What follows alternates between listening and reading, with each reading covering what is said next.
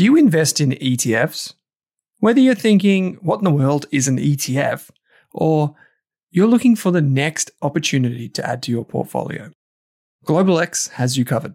From big tech to bonds and bars of gold, GlobalX offers a wide range of exchange-traded funds. Go beyond ordinary with GlobalX ETFs. Visit globalxetfs.com.au. That's globalxetfs.com.au. Are you thinking about starting your wealth-creating journey, but not sure where to put your hard-earned dollars? InvestSmart can help. InvestSmart offers a free quiz that makes it easy to find the right InvestSmart ETF portfolio to help you reach your goals. Just visit investsmart.com.au and hit Get Started. Answer a few simple questions about your goals and how much you want to invest, and you'll get a tailored statement of advice with a portfolio recommendation. You can visit investsmart.com.au for a no-obligations free statement of advice. This ad is brought to you by InvestSmart Advice, AFSL 334107. This Australian Investors Podcast episode is brought to you by The Intelligent Investor, Australia's premier investment research membership service. You can get a free trial for 15 days, no credit card details required. To access the insights of some of Australia's best analysts, use the coupon code RASK and secure your Intelligent Investor membership today. We're proud to have The Intelligent Investor as an ongoing supporter of the Australian Investors Podcast. As a result, RASK does not earn a volume-based fee. Simply head to intelligentinvestor.com.au or use the link in your podcast player to access your free trial. This episode of the Australian Investors Podcast is also proudly supported by Selfwealth, Australia's leading independent broker. Over 120,000 investors trust Selfwealth with over $9 billion in equities. With Selfwealth, you can trade ASX, US, and Hong Kong listed shares for a flat fee. On a $10,000 investment with CommSec, you'd pay $29.95 in fees. Yet with Selfwealth, it's just $9.50. The thing I like about Selfwealth is the full access to fundamental company data and how easy it is to trade US, Hong Kong, and Aussie shares in one place. You can see your Apple shares and ACDC ETF right beside each other. To join Selfwealth now, use the link in your podcast player or head to selfwealth.com.au and use the coupon code RASK during sign-up. Hey there, here's a quick note. This podcast contains general financial advice only. That means it's not specific to you, your needs, goals, or objectives, so don't act on the information until you've spoken with your financial advisor. You'll find our full disclosure, disclaimer, and link to our financial services guide in the show notes. In this Australian Investors Podcast episode, I'm joined by Pete Wargent, and we talk about rising interest rates, inflation, the election promises for property buyers from both the Liberals and Labor, Pete's new startup, and teaching kids about money. You may know Pete because he is one of Australia's leading experts on property investing, wealth creation, financial education and independence, and also the economy. He has authored multiple books, regularly presents at conferences or on the telly. Most recently, Pete has gone back into business with his co-founder Doron Peleg to start a property platform known as Buyers Buyers. Buyers Buyers connects you or buyers of properties with top buyers agents from around Australia at more affordable rates than the industry average. In this podcast, Pete talks us through the idea for the company, what problem they're solving, and how the business is coming together. I wanted to call this out, and I wanted to do this for Pete because they are currently raising capital, and I met up with Pete about a week ago, and we talked about kind of the trials and tribulations of raising capital and trying to fund a business through that next leg of growth. So please, if you're interested in learning more, reach out to him via the links in the show notes. I hope you enjoyed this conversation with Pete Wargent on the Australian Investors Podcast.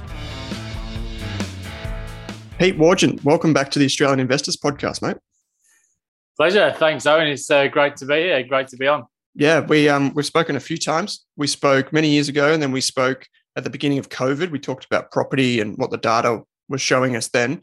And at that time, things were pretty gloomy for pandemic reasons, and now it's kind of inflation and interest rates are on the horizon, and people are again kind of scared and fearful about what that might mean. So we're going to dive into that.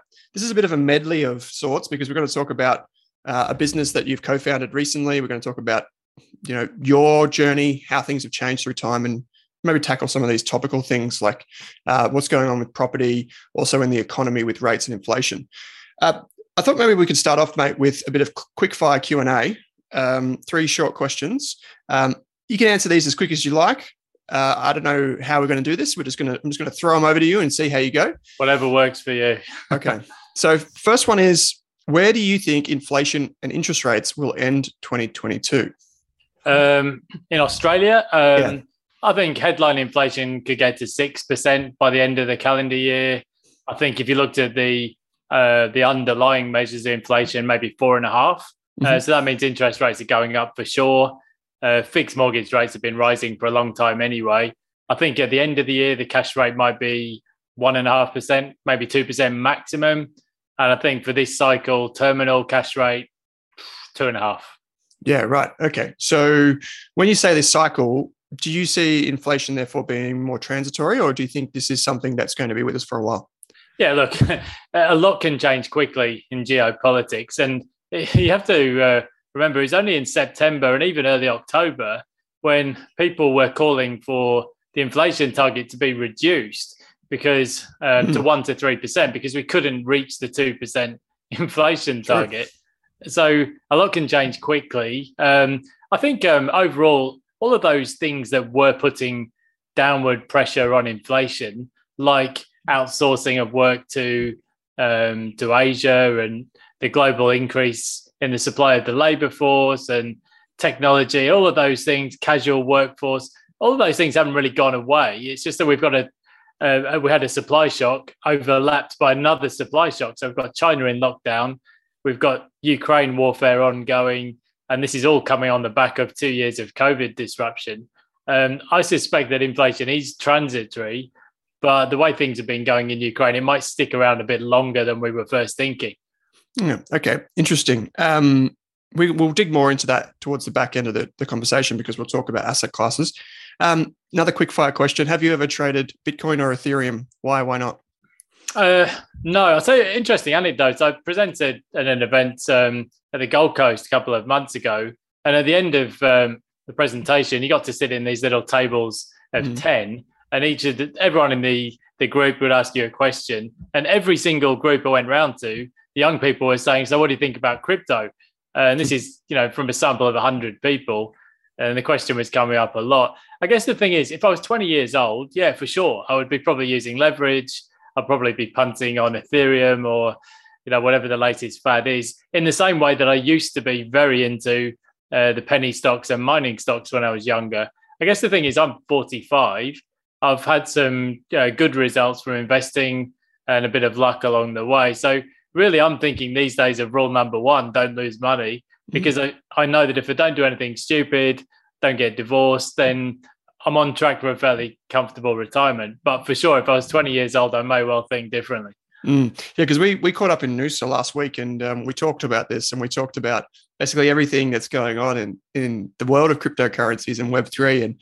And well, since then, there's been a lot that's hit the news. And we talked off air just briefly about not making any enemies. So I thought I'd just bring that up. But people may remember that we've spoken in the past before. And the first conversation was more about your journey through, I guess, the early part of your career and being an accountant, going on this journey to, I guess, kind of clean up your personal finances and really fast track your wealth creation.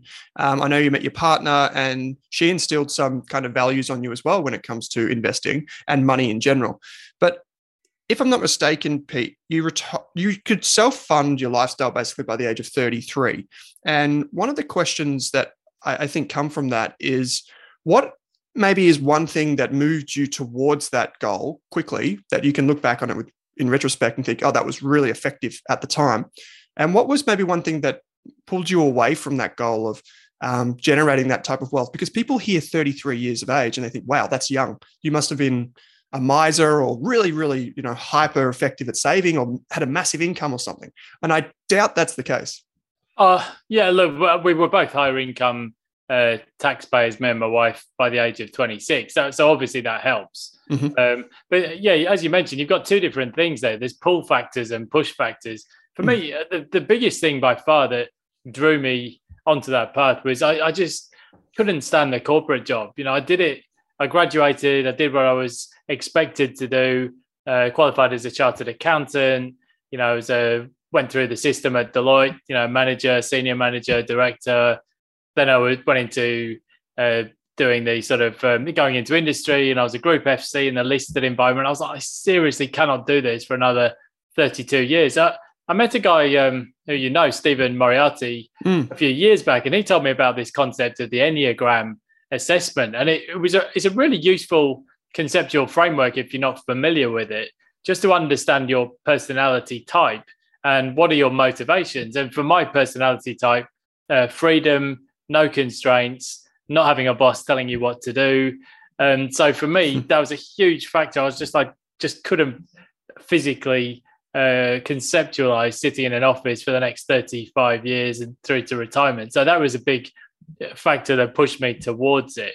Now, it's not to say that it's not for everyone. Some personality types are very driven by goal setting, achievement, status, high-powered corporate role, or being a CEO or whatever.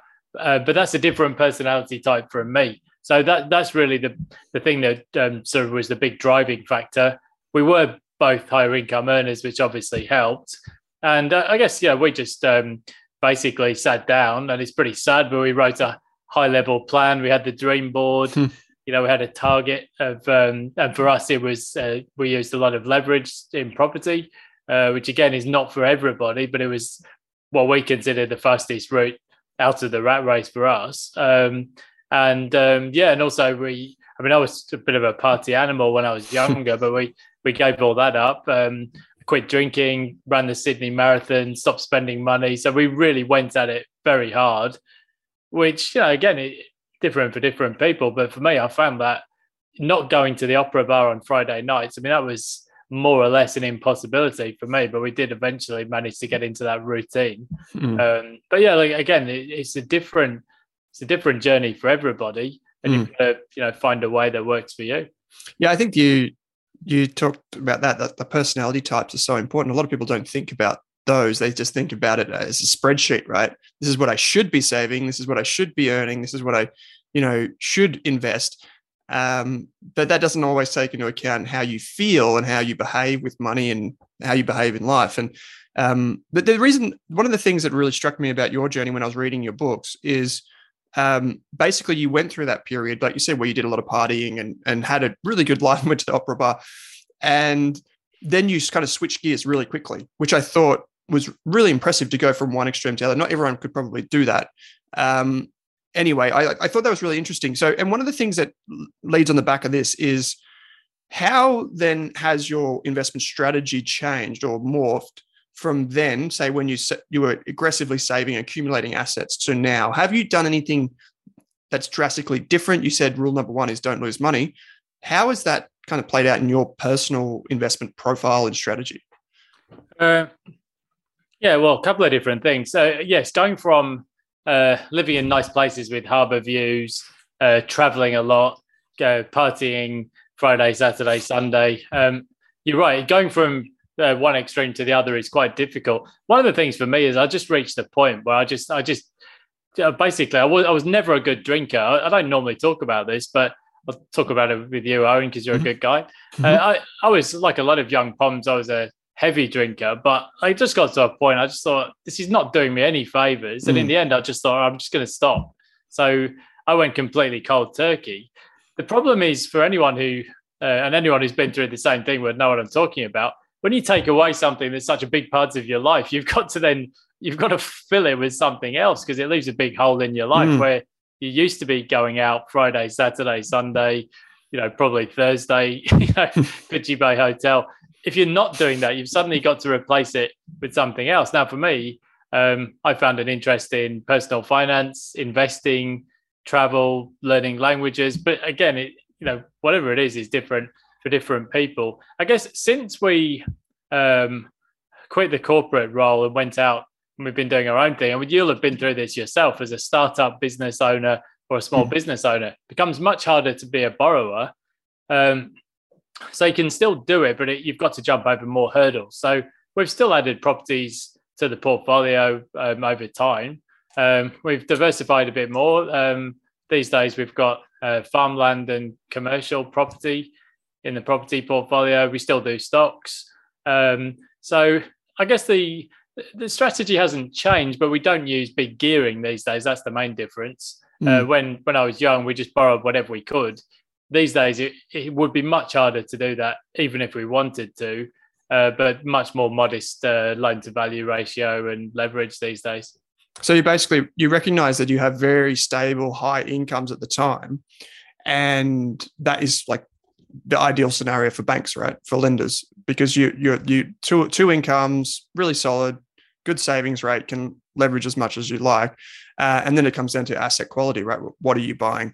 When we spoke last week, you reminded me of something that you live in Noosa, but a lot of your investments are outside of that. They're in Sydney and, like you said, farmland. And if I'm not mistaken, you still have an investment overseas. Is that correct?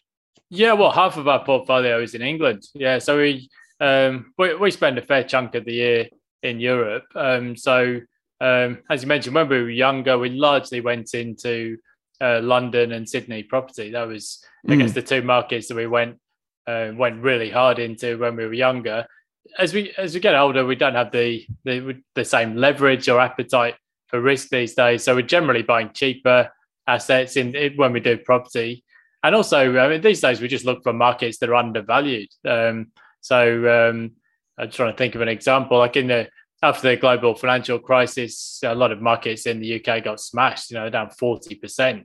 So he's kind of using that margin of safety approach, buying stuff that's cheap. Geelong in 2014 was another one. Yeah, you mentioned that. Yeah. Everyone was saying, last one out, switch off the lights when they were closing the car factories, and there were a number of big high-profile closures in Geelong. But I was thinking, well, is this really a long-term thing, or is it, is this just a short-term disruption? So yeah, but much cheaper assets these days. When we were starting out, we were mainly investing in places like, Bondi and Darling Harbour and the inner west of Sydney and stuff.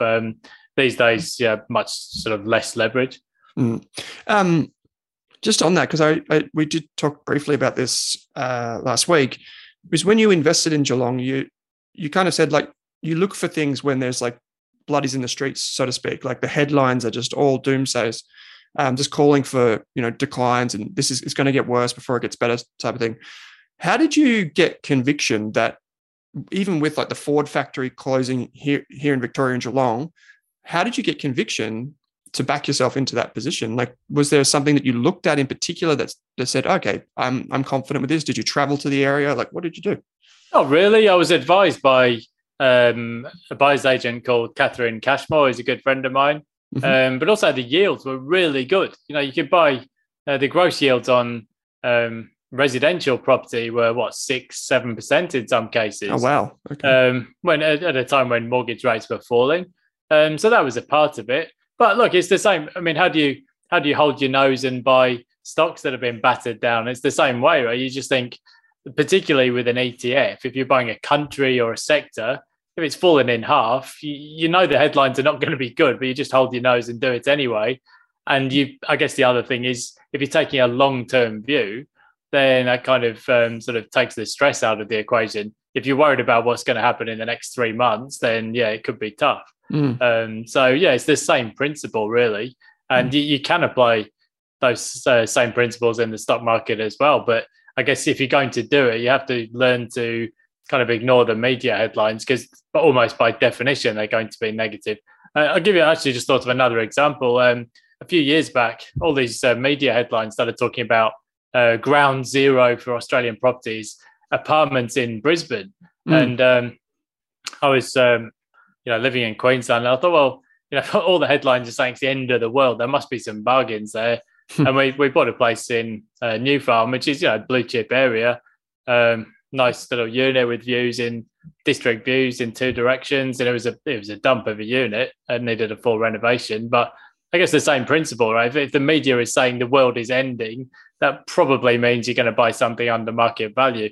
And I'm guessing that when you bought your first home, it was the same thing. The media was prices are going to fall 35%, and vendors are quite keen to offload. Well, that's ideal for you as a buyer. Yeah, for sure. We bought our place the first day of lockdown, stage 4 lockdowns in Victoria. So that played to our favour. I'd like to switch gears now, mate. I realize we never spoke about your book, Wealth Ways for the Young, which is a book that you wrote, designed for children, for parents. There it is. Yep, got it in front of you. I even grabbed a copy off the bookshelf. There you go. There you go. Wonderful. And it talks about, how you can teach your children about money, some things that you can do with them, and as they get older too. So I was hoping maybe, because you've got kids as well, I'm hoping you can tell us, at the beginning of the book, there's this section where you talk about, most people don't want to read a book these days. And at the start, you give us these kind of 20 things your kids should do. Maybe you can share. It's on page 12. Maybe you can share a couple of them with us, and maybe on the back of that too, how you've gone about teaching your kids about money or investing. Right. So that was the driver for me writing the book, because we decided to have kids, and I'd heard all of this stuff like, you shouldn't tell your kids this and you shouldn't do that.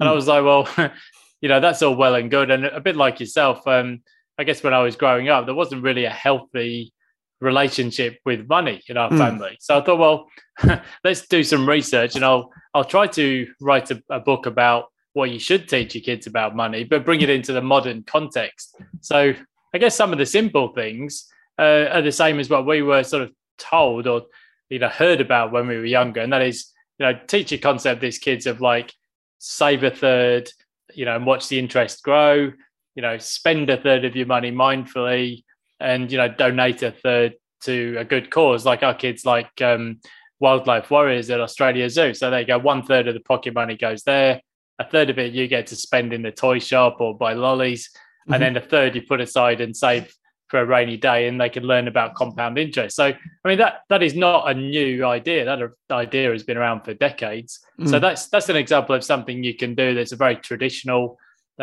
step. But as I said, I put the 20 bullet points right at the beginning, because I know most people are not going to sit and read a book these days. But as I said, if you follow those 20 simple bullet points, your kids will be better off financially than 98% of the population, because most people don't know the basics. I guess another simple thing is giving your kids the opportunity to double their pocket money by doing household chores. So my kids wash and vacuum the car, and they can double their pocket money each week. So those are really traditional ideas. I think the thing that's changed a bit, I guess these days, we already mentioned cryptocurrencies and cashless economy. So simple things like, teaching your kids to use cash, and also teaching them good online habits, because, I guess that's something that we didn't have to contend with growing up. But for our kids, they want a phone already, and they're like 5 and 7, So there's new things coming onto the horizon.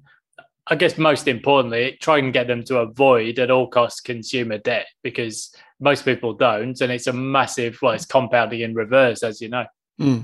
Okay, so how do you find that the kids respond to that? Do you think that they react differently? Like if you ask them to clean the car, does one think, oh, yeah, okay, I'll do it, and the other one thinks no? Or like, do you try and prompt them in any way? And have you found certain things more effective for one over the other? My daughter, Rue, she's 7, so she gets it. She actually always, does the car need washing again? She wants to double her pocket money every 3 days, right? So it's like compound interest on the pocket money.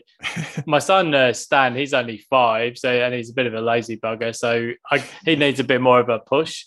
But that might just be an age thing, Yeah. But as you know, like everybody, has different sort of personalities and relationships with money. But one of the things that sort of got me interested in this was, I think, as I mentioned on your podcast, maybe last time we were on, that concept of give me the boy of 7 and I will show you the man. And there was research done decades ago that a lot of the learning, and I don't understand the science behind it, but because of the way that kids develop, a huge amount of their development is done by the age of 7. So if you set them off with bad habits, it's going to be harder to correct them down the track. Yeah, it's fantastic, and you can see it playing out. Like at the moment, I feel like that osmosis is really at work too, right? If they see your habits, they're going to soak that up like a sponge. So that's fantastic. If you want a copy of the book, Wealth Ways for the Young, we'll put show notes put it in the show notes so you can see and find a copy for yourself. the next thing, and we're jumping around a bit, but I like this, is basically I want to pick your brains on a startup that you and Doran have come together to create. It's called Buyers Buyers. And I'm hoping maybe you can tell us, how did this come together? How did you meet Doran? Why did you come up with this idea of a platform for buyers advocacy? And I think maybe some context will help here. Like, what role do buyers advocates play? And then we'll just riff from there on some of the things that have transpired. Yeah, so interesting, because I've been doing my own thing for about 12 years, quite happy, designing my day, only really doing the stuff I want to do. A bit like yourself with Rask, you try and do the stuff that you enjoy because it feels like it's not work. Anyway, a few years ago, I did some work with a guy called Doran Peleg, who had a startup called Riskwise Property Research. And we did a report on negative gearing that actually ended up going to Treasury. And we've done a few bits and pieces like that. Anyway, about 2.5 years ago, he came to me and said, got an idea for a startup, a bit like how in the mortgage broking space, there used to be, say, 5% of loans went through brokers. But then along came Aussie Home Loans and AFG and Connective and all of the aggregators. And these days it's like 70% go through mortgage brokers. So we need to do the same thing, but for property buying services. So predominantly buyer's agent services, but also all the other parts of the process that hang off that. And I thought about it, and it's a difficult decision, having done your own thing for over a decade, to then go into a startup, which can be all encompassing, as you know from experience. So I put in some seed capital, and we're building Australia's only marketplace, I guess, for seamless end-to-end property buying and residential lending solutions. So just to improve the consumer experience for buying property. So I guess the problem we were solving is that something like 18% of property buyers consider using a buyer's agent, but today it's only about 3% of the market actually does use buyer's agents, largely because of the cost. It's Sydney or Melbourne, you might pay $20,000 to $40,000 for a buyer's agent, and most, particularly first-time buyers, just won't pay that. So we developed an affordable marketplace solution. So we've got 3 products. We've got a property plan called WePlan. So for people who don't know what to do next, we've got a planning solution. We've got the traditional end-to-end property buyer's agent solution, but we also have a cheaper alternative called WeBuy, which is effectively due diligence, negotiation, and acquisition through to settlement. It's not a full end-to-end service, and it's therefore much more affordable. So anyway, long story short, we launched our B2C marketing campaign in September last year. We got up to a run rate of over 2.5 million within 5 months. And we're getting a fair number of inquiries each month for home loans as well. So we do offer in-house broking services. And so I guess we've reached the point of Series A funding round, raising 3.5 equity or convertible notes. We've raised a fair chunk off our own back, but now we're going to go to family offices and institutions as well, and professional investors. So I guess that's it. That was how it came about, and that's where we've got to. So you're basically, if I could summarize, you're basically connecting in the first instance, you're connecting people that want to buy or invest in property. You're connecting them with experts around the country. And you're doing that in an affordable way by using a lot of analytics and data and technology in the background that not only connects them, but helps them do their due diligence. And I guess then building on top of that, you've got like the financing and the cash flow side of property investing and property buying. So this is interesting because I figure like it combines 2 things that Australians love and 2 things that investors love, which is property and technology, because you're marrying them together. So is the model that basically you source fantastic buyer's agents, or who you think are like high quality buyer's agents around the country, and they come to the platform because they're going to get served with leads. And on the consumer side, I'm going to go on the website and I'm going to put in my details and get matched with someone. Is that basically the platform side of it? Yeah. So we built a national panel of 25 property buyers agencies. So it doesn't matter if you're buying in Sydney, Melbourne, Southeast Queensland, but also if you're buying in Perth or Adelaide, Canberra, regional Australia, we've got agencies that cover all of the main cities and main regional hubs. So that's the first thing. You're right. The tech is a big part of it because for us to make this worthwhile, it's got to be fully scalable. We've got to be able to cope with thousands of transactions. We don't want to do it on a low volume. So we spent a lot of time building out tech. So everything's automated, screening, matching, invoicing, collection, you name it. I guess ultimately what we want to do is build an affiliation with one of the major lenders. So we're in process with that. So we're speaking and meeting with one of the majors. So I guess the key thing for us is that the whole thing has to work on a scalable basis. Another thing is that we acquired the IP of Riskwise into the company buyers. So we've got actually a suite of property market reports, which can actually help people with that decision on where and what to buy next. So we've got regional economic analysis. We've got a report called Where to Buy. You just key in your key criteria, brings out a suburb shortlist and recommendations. So we've got a range of tech that sits alongside the traditional part of the industry, which is, as you said, connecting people with buyers agents and actually buying the property. So it's when we were talking about this, I didn't realize the sophistication in the back end. So I thought that was pretty neat. And I guess that acquisition makes sense. And it gets you guys off the ground and building that platform far quicker than you could have if you just started from scratch. Exactly. Yeah. So you mentioned, because this is a really interesting part too, as a business owner, is you're trying to raise capital. You're trying to raise capital for the business to fund that next leg of growth. How have you gone about doing that? Like, who do you approach? How do you network? How do you get conversations with the right people? Yeah. So I guess what we did a seed round, and that was what they used to call the 3Fs or the 4Fs, depending on who you speak to, mainly just connections, friends, false family. We picked up, I guess I've been in financial circles for most of my adult life. So you build up a decent range of connections over that time. We picked up 4 investors from Atlassian. So a couple of those guys sit on our IT board advisory, and they're just helping us to build the flywheel because they've been through that process before. One of the guys was the architect of Jira. So that they can help us to see the problems ahead of time. Yeah, for sure. For the seed round, it was mainly just personal connections, friends of friends, people who work in finance. 3 or 4 of them are fund managers in their own right, so professional investors.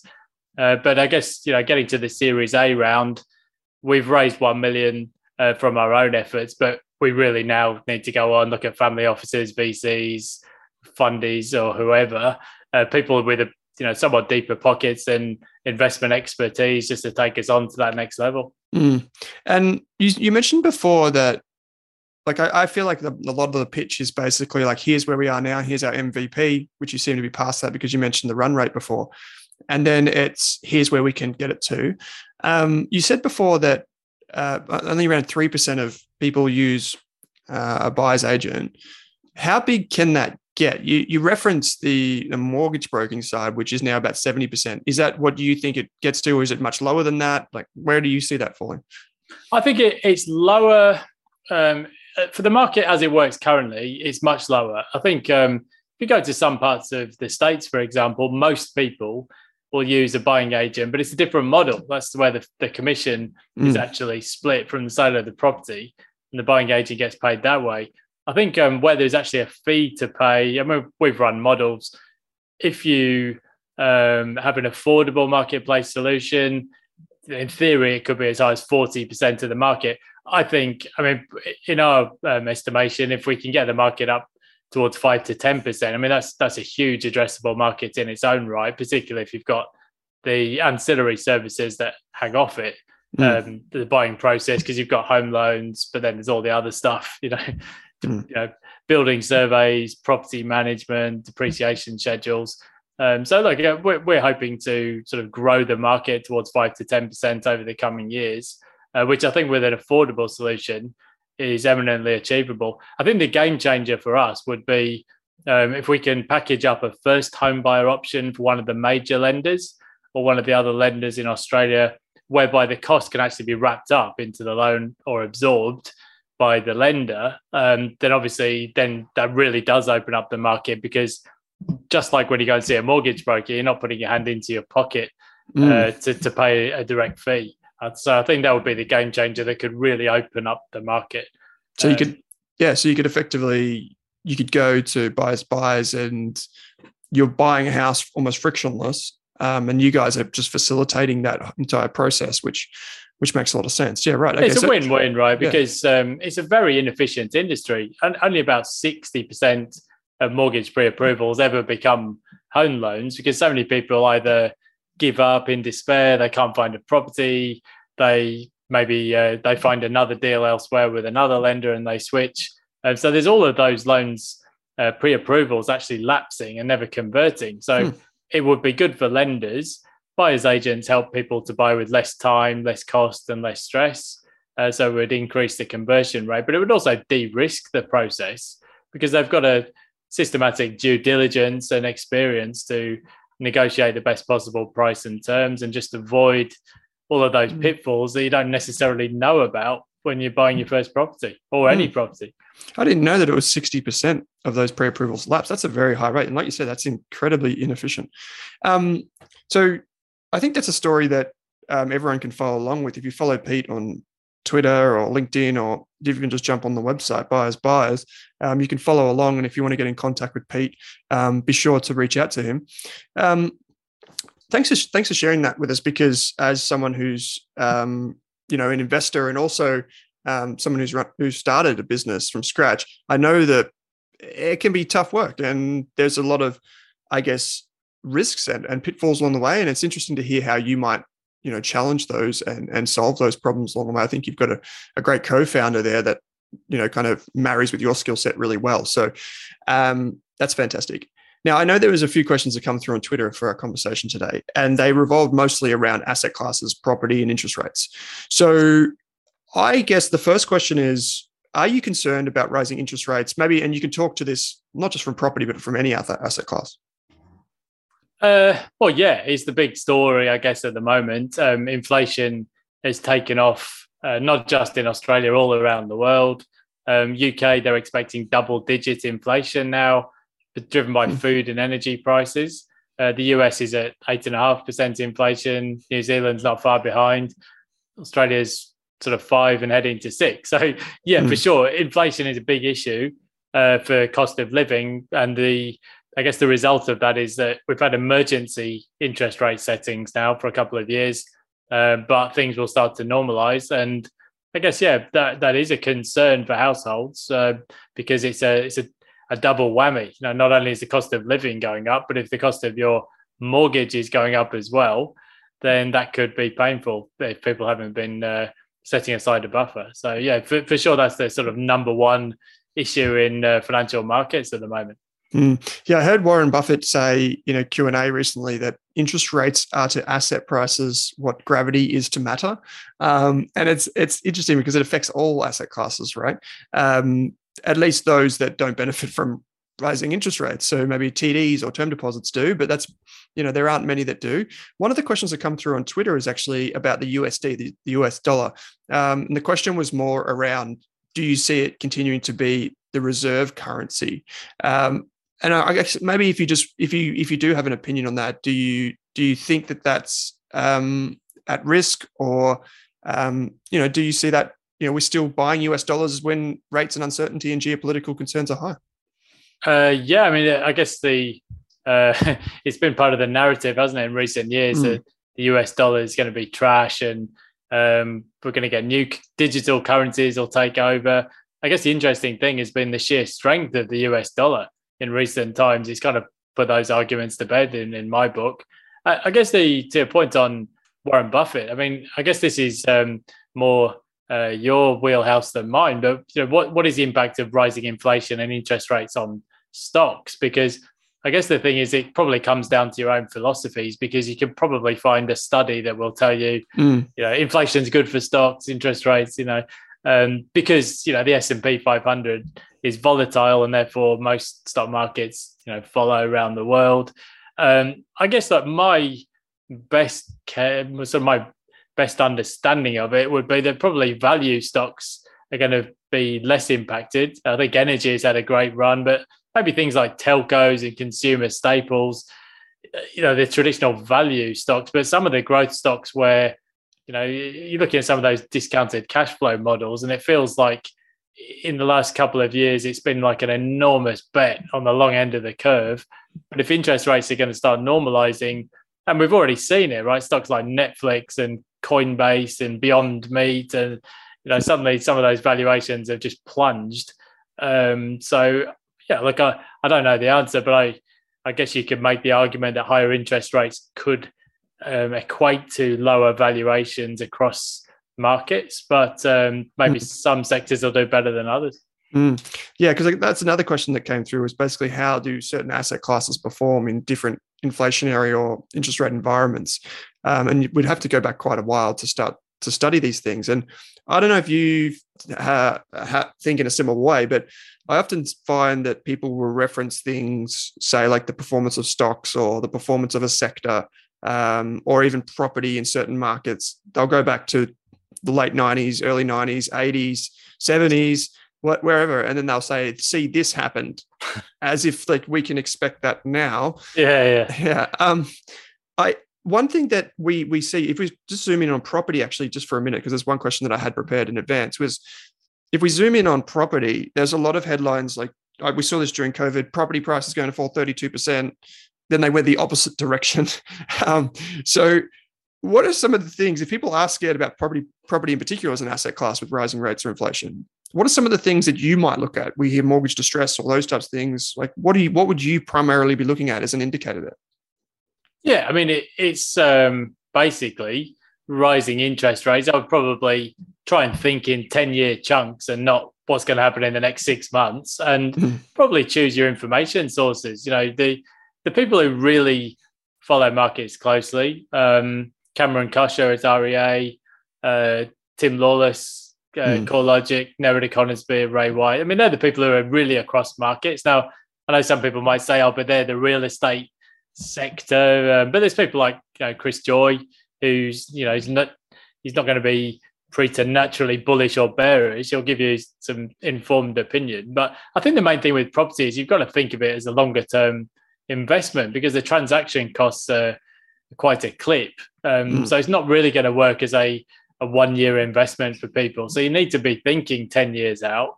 And why is real estate traditionally seen as an inflation hedge? Well, I guess there's probably 4 ways that you can benefit. One is you fix your mortgage rate when interest rates are low.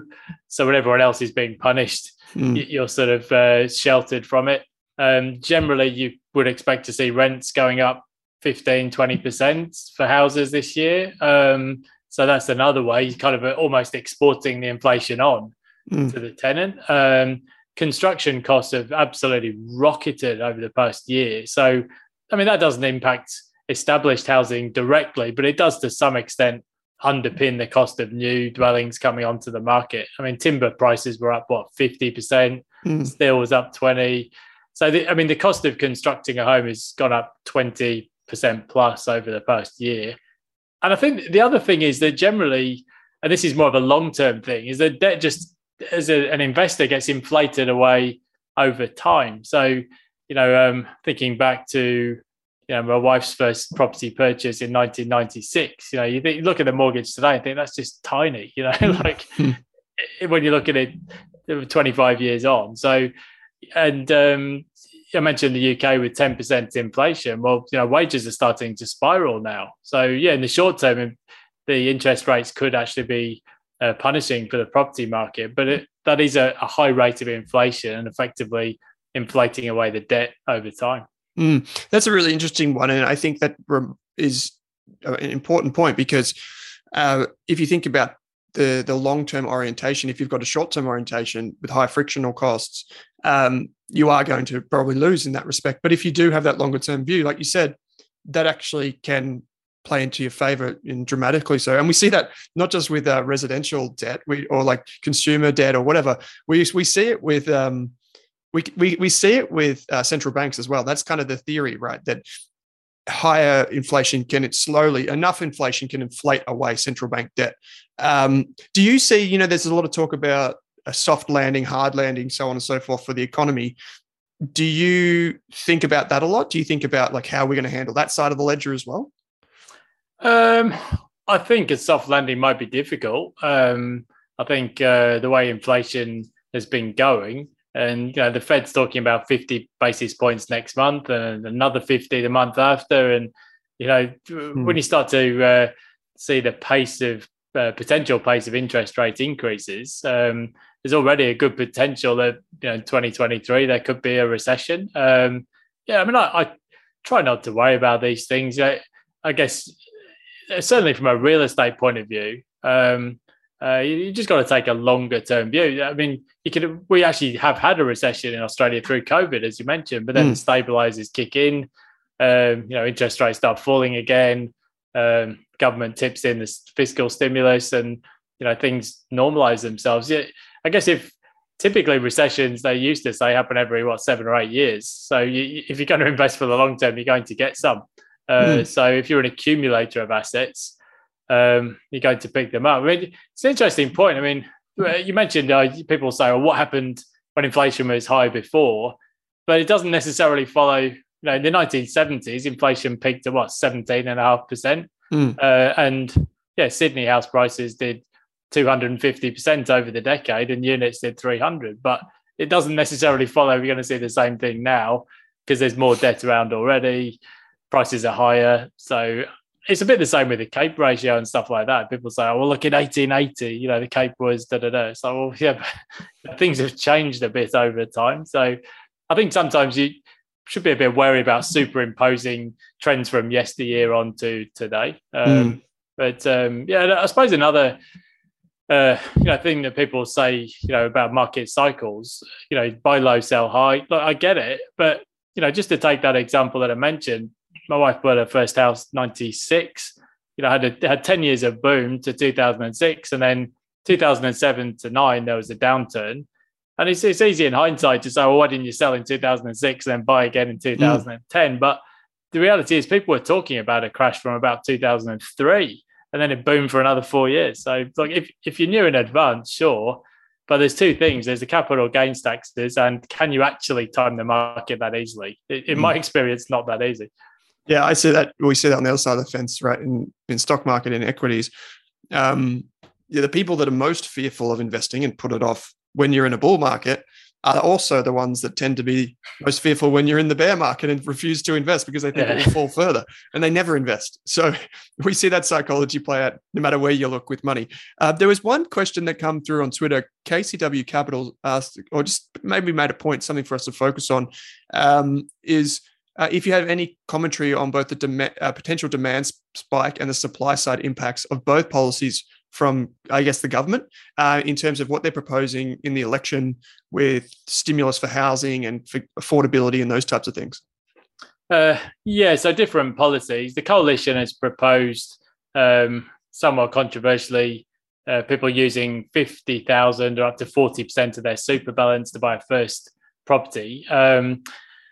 Look, most young people don't have that much in their super, so it will be more beneficial to people in their 30s plus, especially couples. Are there enough first home buyers with that kind of money sitting in their super? It's questionable. It's obviously supportive and it's a demand side measure, but I don't know that it's going to be market moving. I think as much as anything, what we've seen, this is something we talked about in Noosa, right? It's almost like a rebasing of expectations. If the government's going to keep stepping in every single time there's a hint of a downturn, as they did in COVID, what did we see? Mortgage holidays, term funding facility, just write a letter to the bank, say I'm not paying the mortgage for a year. All of these things are just resetting the expectations of the market because, again, we're talking about rising interest rates and Labor's in with a shared equity scheme. So I think, yes, it's a demand side side measure, and the same for Labour's shared equity scheme. I don't think in themselves they're market moving, but maybe just from a psychology point of view, it's almost a statement that we're not going to let the market crash. So, Labour's sort of got a 10 billion affordable housing fund proposal, but I mean that when you break it down, that equates to 6,000 dwellings a year in a market of nearly 11 million dwellings. So it's a fraction of 1%. So again, it's not going to move the needle. There's not really much being done on the supply side, I guess, is the issue. I think that's probably the bigger issue, more structural issue, right? You just talked about property price, construction prices going up. Like, it doesn't make it any easier. I think that's the conclusion, that after many years of back and forth, we spoke about this. It's just not a fair fight for most investors. You want to play where you've got support of the government, basically, and that's what we've seen. And I know we're going to talk about this on another show on your podcast coming up soon, talking about how you can use property and how it has utility outside of necessarily just like the price. So it's a fascinating thing. There is one final question, which I might get in here, which is more of a cheeky one. My question for Pete is, will the property price in Brisbane start to fall next year? It's funny, actually. About every third email I get, you get on Gmail, you get these sort of promotions, and every third or fourth email is why Brisbane will be immune to the downturn. But unless somebody's changed something, every market will cycle. The prices will cool off for sure. I guess people who are looking at Brisbane as a market, we mentioned the 10-year timeframes. Brisbane Olympics 2032.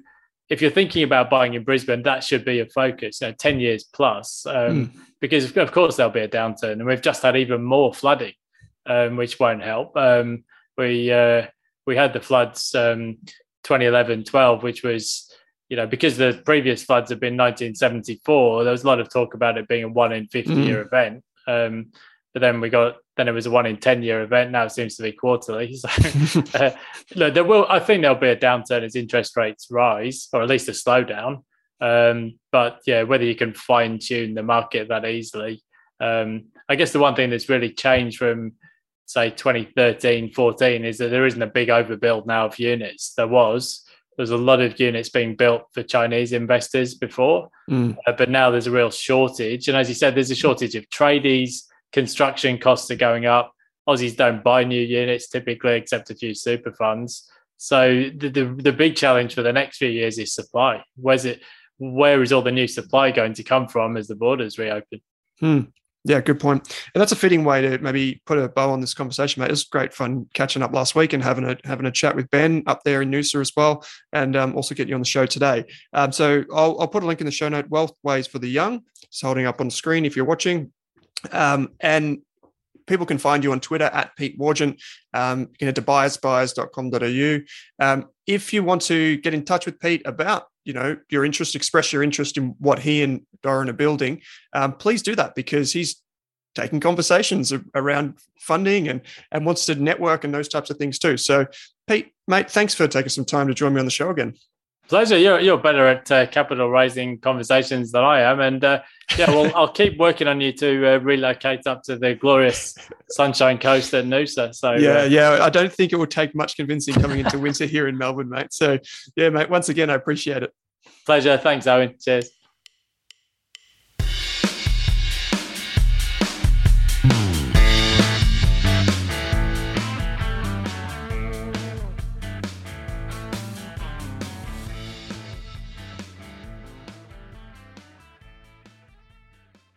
For more than a decade, I've been hunting for the best investors and their methods, strategies, and tools for investing.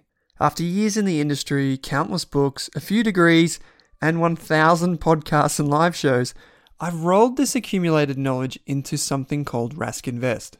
If you've ever heard me talk about a core and a satellite, active and passive, true long-term compounding, or you simply want to know exactly how I would invest, now is your chance. Rask Invest is our new investment service, designed for all types of investors who want professional management of their core portfolio at a low cost from a team they trust. Rask Invest helps you automate your wealth creation and passive income. simply click the link that says Invest with Owen in your podcast player to join one of our live platform walkthroughs or book a call with us. You can also view the Rask Invest PDS and TMD and get invested with me.